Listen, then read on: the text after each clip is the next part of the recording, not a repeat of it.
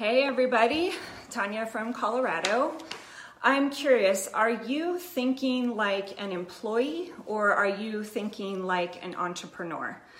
If you haven't made these two mindset shifts that I'm going to talk to you about today on the Daily Dose of Awesome, then you're still thinking like an employee. And I'm also going to cover one habit that you're going to want to break, moving from employee into being an entrepreneur. And if you're hopping on, go ahead and drop your name and where you're from in the comments. Sometimes my phone shows comments and sometimes it doesn't. We're hoping for the best today. And if you come on and say hello, I'm going to give you a shout out if I can see the comments. For those of you that don't know me, I'm Tanya Humphrey and I'm actually one of, hey Bart, thanks for hopping on all the way from Cleveland.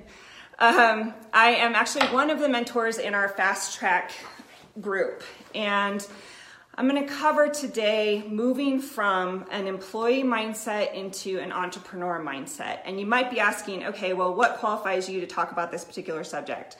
So I'm going to give you a little bit of my story, a little bit of my background. Make sure that you're saying hello when you hop on so I can see that you guys are on. And it looks like I can see the comments, so that's awesome. For those that don't know my story, I actually was in corporate tech for 17 years. Anyone that knows that industry knows that it's kind of can be, hey Zoe, thanks for jumping on, kind of can be a cutthroat industry. And I was in it for 17 years, had a pretty good career, moved myself up the corporate ladder and felt, pretty good about how things were going, had really good reviews. Hey, Carlos from Nashville, thanks for hopping on. Thanks for coming on. Hey, Wanda, thanks for joining.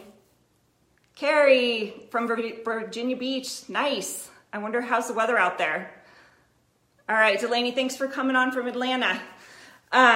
So yeah, I was in corporate for 17 years. I had a pretty good career. I had really good reviews that were going for me, which was awesome. And then suddenly out of nowhere, after 17 years, I got this really bad review from my boss. And it was like shocking because nothing had changed. I had taken on more work. My output was the same. My results were the same. I was meeting deadlines. Still in the corporate world, and it really did not make sense. Oh, cold there today, huh? It's cold here too in Denver. So anyway, here I am going, all right, what's going on? Well, a really good friend of mine who was high up in the company called me to say, guess what? You've been put on a layoff list because you make too much money. Yeah, welcome to corporate, guys. If anyone who's in corporate, you might resonate with this story that I'm telling right now. So being the stubborn one that I am, I decided that I was going to leave on my own terms. I wasn't going to wait around for them to lay me off. I was going to go ahead and leave on my own terms and walk out the door. So I made the decision to shift from corporate into being a business owner. Around that same time, my daughter was diagnosed with dyslexia as well, and she needed a lot of extra tutoring and help, and it was kind of middle of the day tutoring, so it kind of all worked out, right?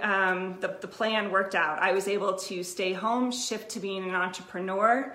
See, Bart, you know what I'm talking about, and you're right. Once you leave, you don't look back. It's say goodbye to the corporate. So I walked out the door and I was able to get my daughter to the tutoring like I was supposed to be able to. But something that happened during that time was that I realized how little corporate prepared me for actually being an entrepreneur, right? And I got hit smack in the face with, I didn't know what I didn't know. I thought I knew way more than I actually did. Hey, Samra, thanks for hopping on. Good to see you. I thought that I knew way more than I actually did, but when I got out there and started really getting into being an entrepreneur, I realized that corporate put no emphasis at all on mindset, right? And no emphasis at all on how to get your head right. And they also want you to stay in your box, right? They don't want you getting creative and thinking outside the box. So I had a ton of work to do up here. And so can you guys do me a favor and, SoCal, I know the weather's gotta be nice there. It's gotta be nice there. I used to live there. So can you guys do me a favor? Are you okay if I share a couple of lessons that I have learned over the last 4 years since leaving corporate with you? If you are okay with it, drop a yes in the comments for me. So let me know that you're okay with me sharing a couple lessons from this journey over the last 4 years.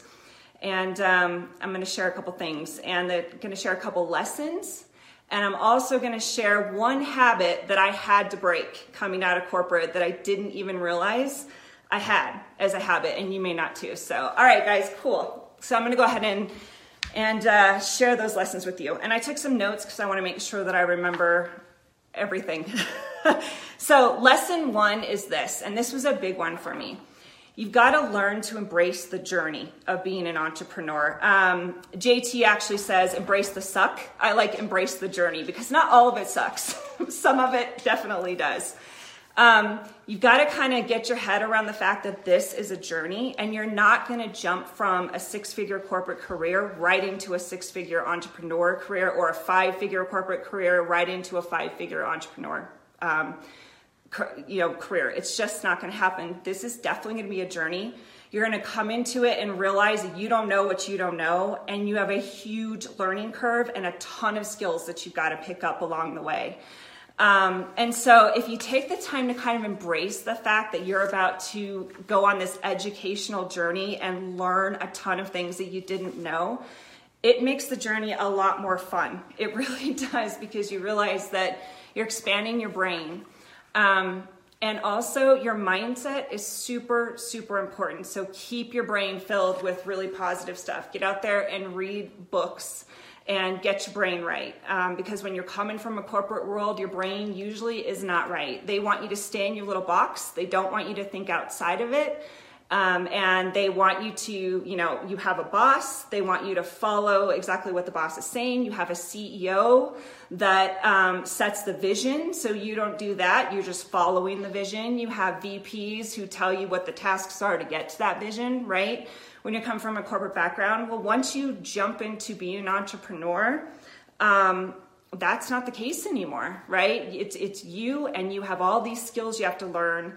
And I don't know how many of you had the skills of being a CEO, a marketing person, an HR person, a salesperson, a finance person, but I personally did not have a career where I covered all of those gamuts, right? And when you get into being an entrepreneur, suddenly you have to have a little bit of knowledge in all of those areas. So it's a big learning curve, you guys. Marketing, right? So you're the person, you're it, you're the one. So you've got to embrace that journey and make sure that you're setting long-term and short-term goals. And they shouldn't all be finance goals. Of course, you should have financial goals as part of your business, absolutely. And I am not one of these that's like money's bad, money's great. But most of us want the money for the things that it actually brings us in life, right? Most people don't set a goal of wanting money just for the sake of having money. So make sure when you're setting those goals that you also put, attached to it, basically a paragraph that says, why do I want this money? What am I going to use this money for? What does it mean for me? What does it mean for my family? What really is the goal attached to when it comes to setting those financial goals? Because if all you're doing is chasing after the money, it's going to be a long and tedious journey. So make sure you put some meaning behind it and make sure that you set both long-term and short-term goals. And don't forget to celebrate the small wins. I see some really cool wins in our community. When someone says, I finally went live today, right? And I was freaking out and, oh my gosh, it wasn't as bad as I thought. How many of you guys have had that thought? But they took the time to celebrate it. Like, yes, I pushed that live button. You know what, guys? Those are the kinds of things you got to celebrate, because there it is, a new skill, one that you didn't have. Or I put together an ad today, or I got my first lead today. Whatever the small thing is, go out and celebrate it, because that is what embracing the journey is all about, right? So don't fight the journey to the end, embrace it and take it all in. And that was really tough for me. So that was my first lesson that I learned. The second one, and this one is probably equally important, is learning to get resourceful. So again, you're now kind of a jack of all trades, right? And so learn to love research.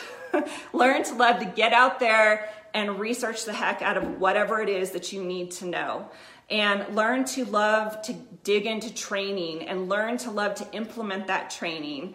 And learn how to surround yourself with a community like this one of mentors and of people that are going along the same journey with you, because there's going to be times when it feels really lonely, and you've got to be able to reach out to somebody and say, hey, I need your help, and ask questions.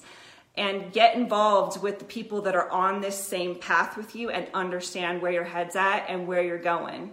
And learn to love Google, you guys, because it comes with a lot of research.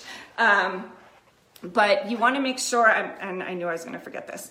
Oh, I talked about how corporate keeps you inside the box.